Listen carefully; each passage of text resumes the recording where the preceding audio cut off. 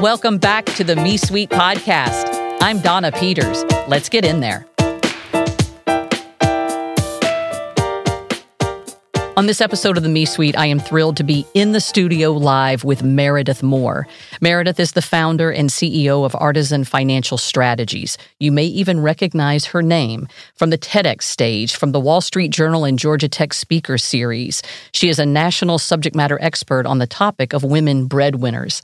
And today we're going to talk about the role that money plays in our lives as career professionals and the provocation that we first need to decide the life that we want to live, and then back into the role that money will play to fulfill that.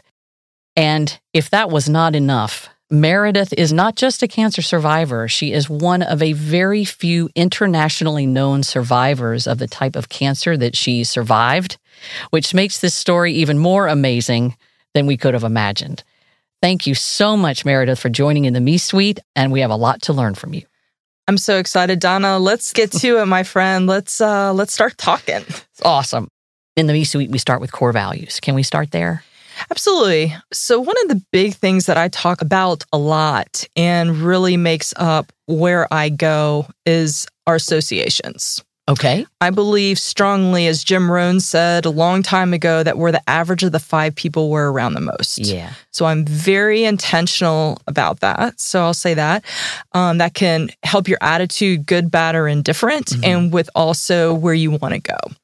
The second thing is I have this sort of moralistic obligation to be our very best. It's one thing to go tell your kid, be your best.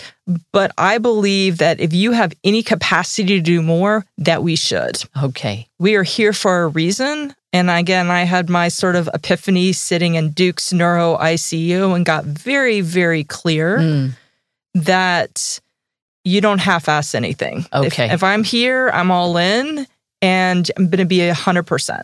Okay. Yep. That I believe wholeheartily after seeing you operate. Yeah, absolutely. I thought I was a pretty good connector until I met you, and I have met my match. Well, it's been very intentional in how I've gone about that, and it's fascinating to meet, again, interesting people. And I feel like it allows me to level up, and hopefully I can create impact to help level up other people. Right. So I believe this topic is so timely for when we're launching. We're launching right around the new year when we're thinking about New Year's resolutions or how we want to show up differently in the future. And we have career professionals asking very important questions. What is the role that I want work to play in my life? Is now the time to make a change? Maybe the breadwinner dynamic in the household has changed during the pandemic. Maybe people have lost jobs or they're feeling at risk in their current position. So knowing that, where would you start with advice for how someone should be thinking about at the turn of the new year, their life goals, and back into that in the way that money can help fulfill them? Right. So the first thing that fundamentally that I believe is that retirement, first I think was a word made up by the financial services industry. Okay. And to be kind, I think that retirement for high achievers, high performers, leaders, senior leaders, the nice way to put it, it's malarkey. Okay. This is a clean show. Yes, this is a clean show. Okay. So my experience has been that for people that are A players, that are killing it out there in their careers, like doing a true stop and going to sit on the porch and drink lemonade like our grandparents did just does not exist anymore. Okay. High performers tend to sprint, slow down. And what I mean by that is, so maybe they quote unquote retire. That's what the big company says. That just means that they're exiting that company and doing other things. And tends to be for at least women, high-earning women, highly financially successful women. They'll go sit on paid public boards. They'll do consulting. They just do other things. And maybe they take a sabbatical for a year. That's their quote-unquote retirement. Okay. So it's how do we rethink longevity? How do we rethink work? The other thing that I think is malarkey is that we follow our passion. Oh, okay. That's provocative, Meredith. It is. Okay. I like movies. I can't make a living and have the lifestyle that I want on reviewing film. Okay. So I think the trick that we all have is how do we integrate what we're good at professionally with what we enjoy? Okay. And to do it in a sustainable way. When you said retirement and we need to think differently about it, it isn't just sitting on the beach. The driver of that isn't, I need to keep working because I don't have enough money. It's that I want to keep working or being productive in some way because I have a lot to give. Is that it? There's a difference, I think. That's it. But also, I believe that happiness is the chase for a lot of us. Okay. We aren't happy unless we're chasing something. Okay. Right. So if we're not doing something, I think some people get depressed with that. Yeah. So if you think of some of the biggest performers, my grandfather was a great example of that. They had financial means, financial security for years, but they forced him to retire at 98. Okay. And guess what? He died a year later. Okay. And so how do we rethink sustainability? I mean, I know that's a hot word, but we don't think about it in terms of our career paths in our life. Okay. So that's why we call it work optional. I want to move to a work optional phase because I'm working because I want to, not because I have to. Okay. So one thing that we could be thinking about in this turn of the new year is what is our plan for the work that we're going to be doing now, the financial implications of that work, and decide when in that journey we want to be work optional. Correct. And the other example I want to give you is, I know it sounds weird, but don't want what you don't want. And what I mean by that is when I was 14 years old, I was on a cruise with my extended family. And I remember we were cruising by the Virgin Islands. And I made a note to myself, I was 14 years old, that there was going to be a day where I would be staying at one of those big houses and everything was around going to the Virgin Islands. And when I got married, we never honeymooned there. And I went to the Virgin Islands this past summer. Okay. I'm 48 years old. Okay. Finally went to the Virgin Islands after 14. Wow. I hated it. Okay. I was so bored. Yeah. I was so bored. And we went to all these 5-star beaches and I felt so guilty. I'm like, oh my gosh, this is not my jam. Like I built this up in my head because I thought this was sort of the holy grail. Okay. And it's back to part of it is the chase and really figuring out what you do want. And I think that's part of life is sort of testing these different things. And so now I'm trying to define what's the perfect vacation for me. Yeah. How do you relax best? Yeah, perfect. So we have think about what retirement will mean for you so that you're at a stage where you can be work optional and think about what do you truly want and don't want in those experiences. That's 2. Did you have a third one for the turn of the new year? I think it's also trying to figure out, once you can define that, then it's getting the right people around you to test to it. And what I mean by that, that's where you go technical in my industry. Like, okay, if I know that I'm going to need X amount of income after a certain point, how am I going to get it? So how do I now structure the financials to this sort of ideal life, if you will? Yeah. And I noticed that came third. Not first. Absolutely. Absolutely. Yeah. I mean, the reality is most people, as you know, they'll start with the financials. There's no intentionality at save. But what happens if you live to 100? Or what happens if you want to stop working in the big corporate job at 60? Yeah. And then have a pension and some rental properties? Like that changes everything. Yeah. So be the master of your own universe by designing your life first. Yeah. And then backfill with the technical side of it. Yeah. And then what happens when you're told you have 1 year to live?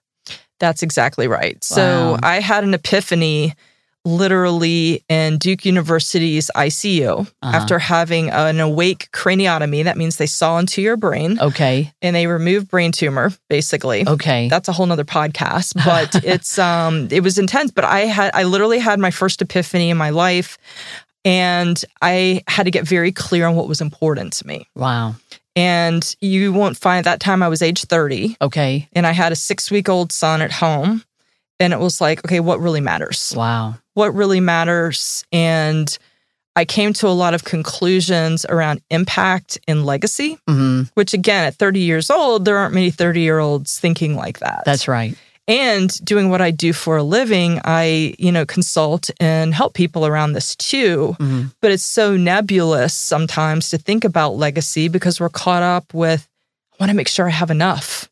Yeah. Like I don't want to run out of money. Forget legacy. The philanthropy will get whatever's left over. But I got really clear about impact at that point. Right. And what I want to say is that people can create impact and legacy while we're alive, and we can create it when we're gone. Right. Amazing.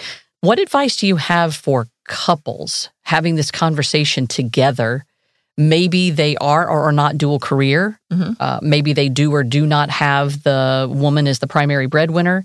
What's the advice for couples as we're at this moment? Because this is two individuals, two independent people now having to solve for this. Sure, absolutely. So the first thing I'll say is that the sociologists tell us that the spouse with greater income, that's older, greater age, or greater education tends to hold more financial power in the relationship over those decisions. Okay.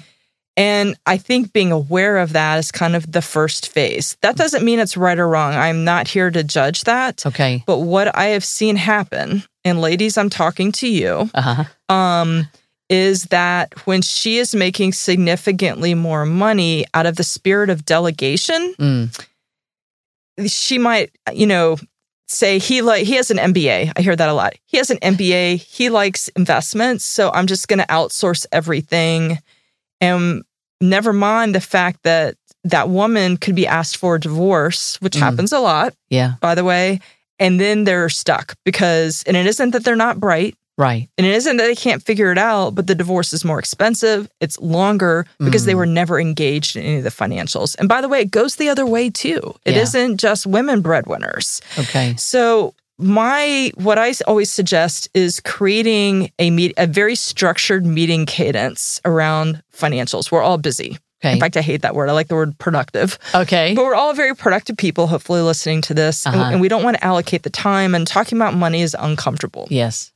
So I talk about what do we need to do weekly? What does a monthly meeting look like? And by the way, one person should not only be doing this. Yeah. One person could be more in there granularly than the other. But if you don't have two people engaging systematically, bad things can happen. I've had 3 clients die in the past 6 months, and it happens. That's the nature of my business. But had they not been prepared for this, and they weren't aware of what was going on, it would have been awful. Yeah. And I see that happen, outside of sort of my client base. And so that awareness for divorce or death, or if somebody gets sick or hurt. I mean, again, I was told I had a year to live in 2005. Wow. And so it's for these situations, it's so important that we talk about financial literacy and engagement. And engagement is what I'm proposing here. Yes. And creating a structured engagement that makes sense for both people. The hardest homework item that we give people, and I don't care how much they're worth, it's always the hardest, is how much do you spend each month? Oh. Most people have no idea. Okay. And you cannot, as you go through this exercise of backfilling, how much do I need based upon this ideal life, you don't know until you know what your current monthly nut is. Yeah. And so I can't model out, hey, you're going to run out of money at age 96 if you don't do this. Yeah. And so that engagement is huge, and it puts you in a position of power if somebody ever asks you for a divorce or if somebody gets hit by the proverbial bus. Yeah. So an example of the proverbial bus is being laid off, for example. Exactly. So what advice do you have for, let's say for a moment it is a family, however that is beautifully defined. Right, sure. And one of the money earners in the family has just been laid off. Right. Do you have advice for what is the next step when that type of bus hits? Absolutely. So first thing I always say is 3 months of household living expenses are critical to have an emergency account. Okay. And you saw a lot of people during the pandemic got really hit hard on that because they didn't have that money there. Now, I'll also say it's been my experience that women, and frankly, older women, have a longer run time to get to an equivalent compensation range if they're jumping jobs. Okay, wait, say that one again. I want to make sure I understood it. So if I have a woman that's 60 years old and that's in the C-suite, no pun intended, she's going to have a tougher time getting equivalent compensation if she's changing jobs. Interesting. Yep.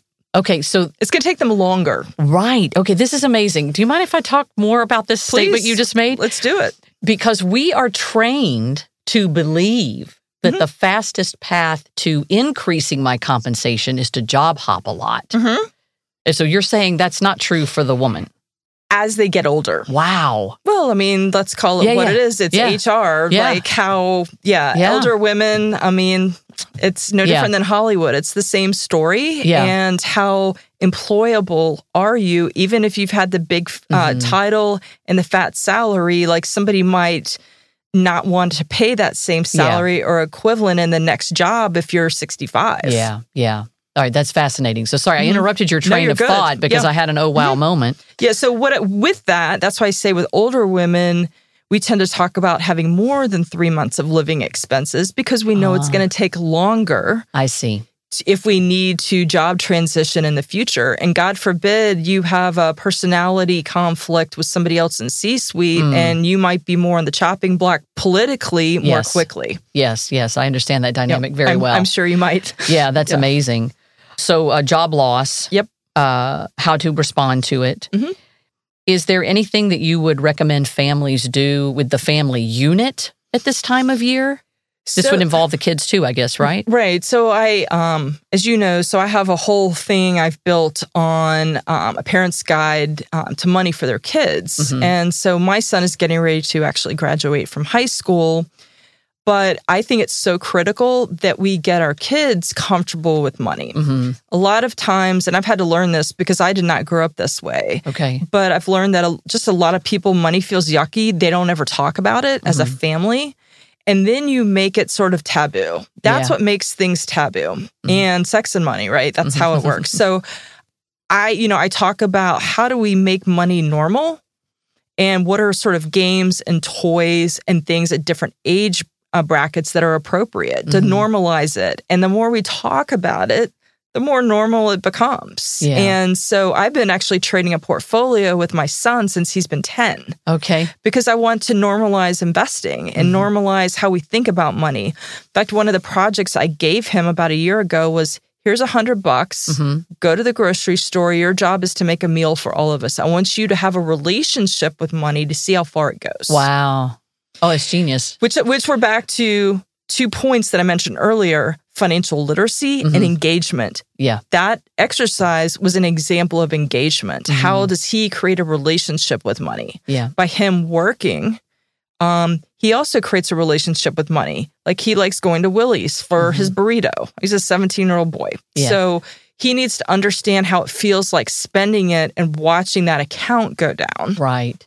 And so that's why I'm a big believer. I worked all through school, and my parents made very clear to me in the early 90s and the 80s that they were not saving for college. They were saving for their retirement. Okay. And that don't come home with B's, and you better swim fast. Now, I'm not saying that's the ideal parenting style, but I'm saying I learned 20, 30 years later that it was a gift because it forced me to learn how to hustle. Yeah. And learn I paid for school myself, and I was set in leadership roles where Rice and Georgia Tech paid for things. Yeah. I saw you were a competitive swimmer, weren't you? I was a Division I swimmer at Rice University, and then trying to do Division I sports and engineering was challenging, and I was paying for school, so I came back in state to Georgia Tech. I was a third generation there. Oh, wow. That's amazing. Did you specialize in a stroke? This is the story of my life, Donna. I was what you call an IMer, individual medley. So I did a lot of things really well, but nothing extraordinary. Oh, that's great. Okay. Right. I see a theme. Well, not a theme that you don't do anything extraordinarily well, but a theme that you have a variety. Right. Exactly. Exactly. Oh, that's awesome. Yep. Okay. So back to New Year's resolution. I hear in my coaching practice what I'll call discontent. And I think part of it is just the moment of self-reflection that the pandemic has put upon all of us. And also a moment, depending on your age and your career, where you think, you know what, if I'm going to make a change, now is probably the time to make that change. Do you advise people to have a particular financial assessment or some sort of a conversation before they start that type of a job search? I think the bigger questions I see are how they structure their compensation, whether they're doing it in equity or pure compensation, and what the growth of that company is. I've had clients that worked for big names, but that stock is very volatile. And then the fortune companies, it might not be as volatile. So $1 million from a volatile company in equity is very different from $1 million with said Fortune 50 that might be located in Atlanta. Right. It's interesting too, back to your comment about get your life in order first and then back into the money.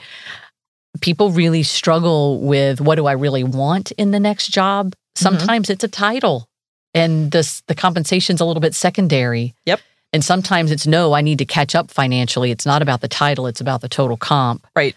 Those are just they're very stressful. But a lot of women, we know that we don't negotiate as well. I mean, that's another podcast too, I'm sure. Yeah. But I've seen and I have friends that talk a good bit about this. Why not over-index on the equity side of the compensation to get more?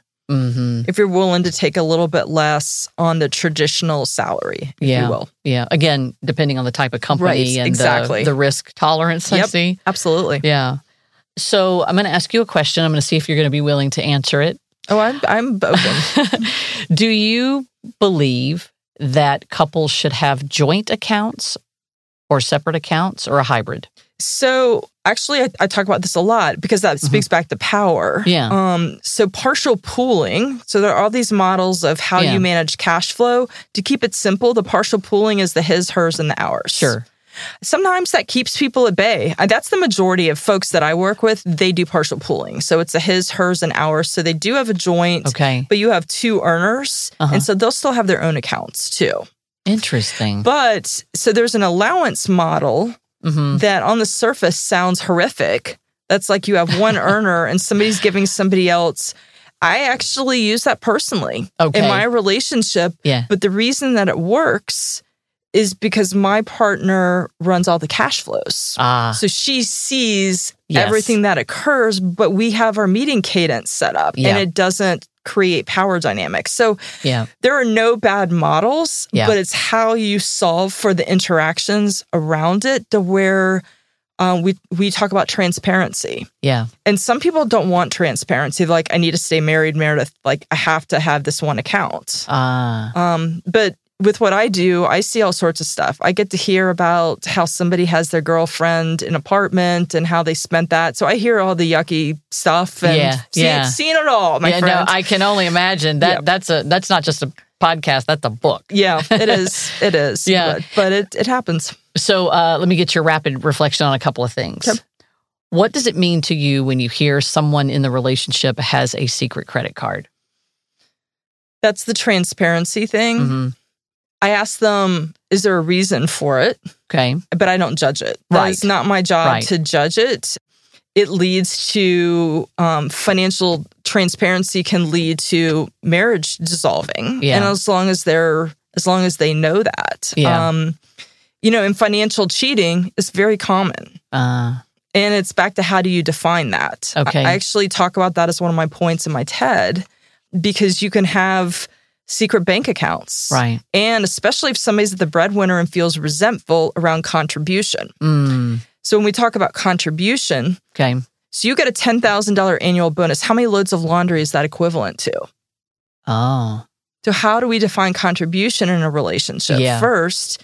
And if it's not clearly defined, that's when people create secret bank accounts and secret credit cards. Okay. I will tell you personally, look, I've done the same thing. So I'm personally guilty of it.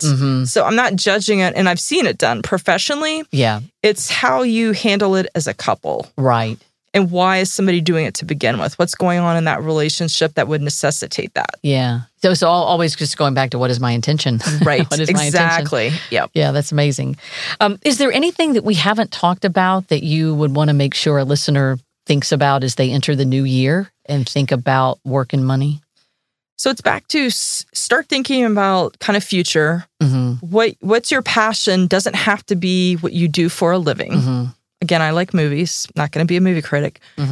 And be intentional in how you plan for it. Most people that I see already have so much professional guidance, but they haven't gotten granular with them. They're doing something very two-dimensional, like managing investments, and that's it. Or not really looking at cash flows and how do I get to go sit on a paid board and how does that affect me? And they don't more deeply think about legacy. It's like they're still caught up, even with however many $1 million. Like, I have to have financial security. Well, you already have financial security.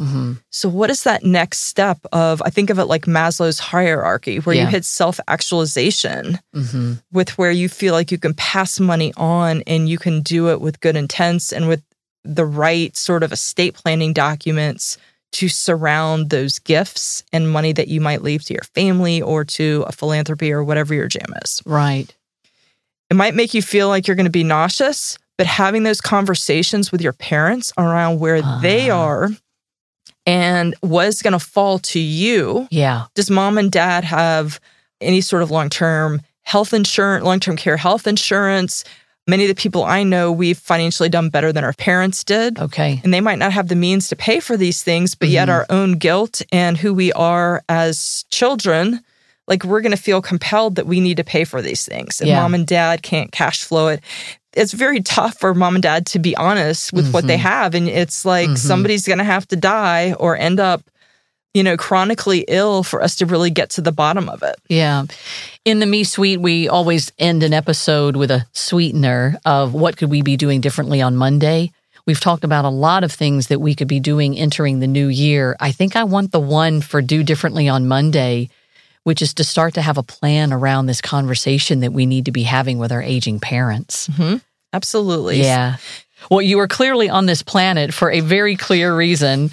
It's just been a real treat, and I appreciate you sharing your expertise with us in the Me Suite. Thank you. I've enjoyed our time together. Until the next topic, this is Donna Peters. Thank you for joining me in the Me Suite.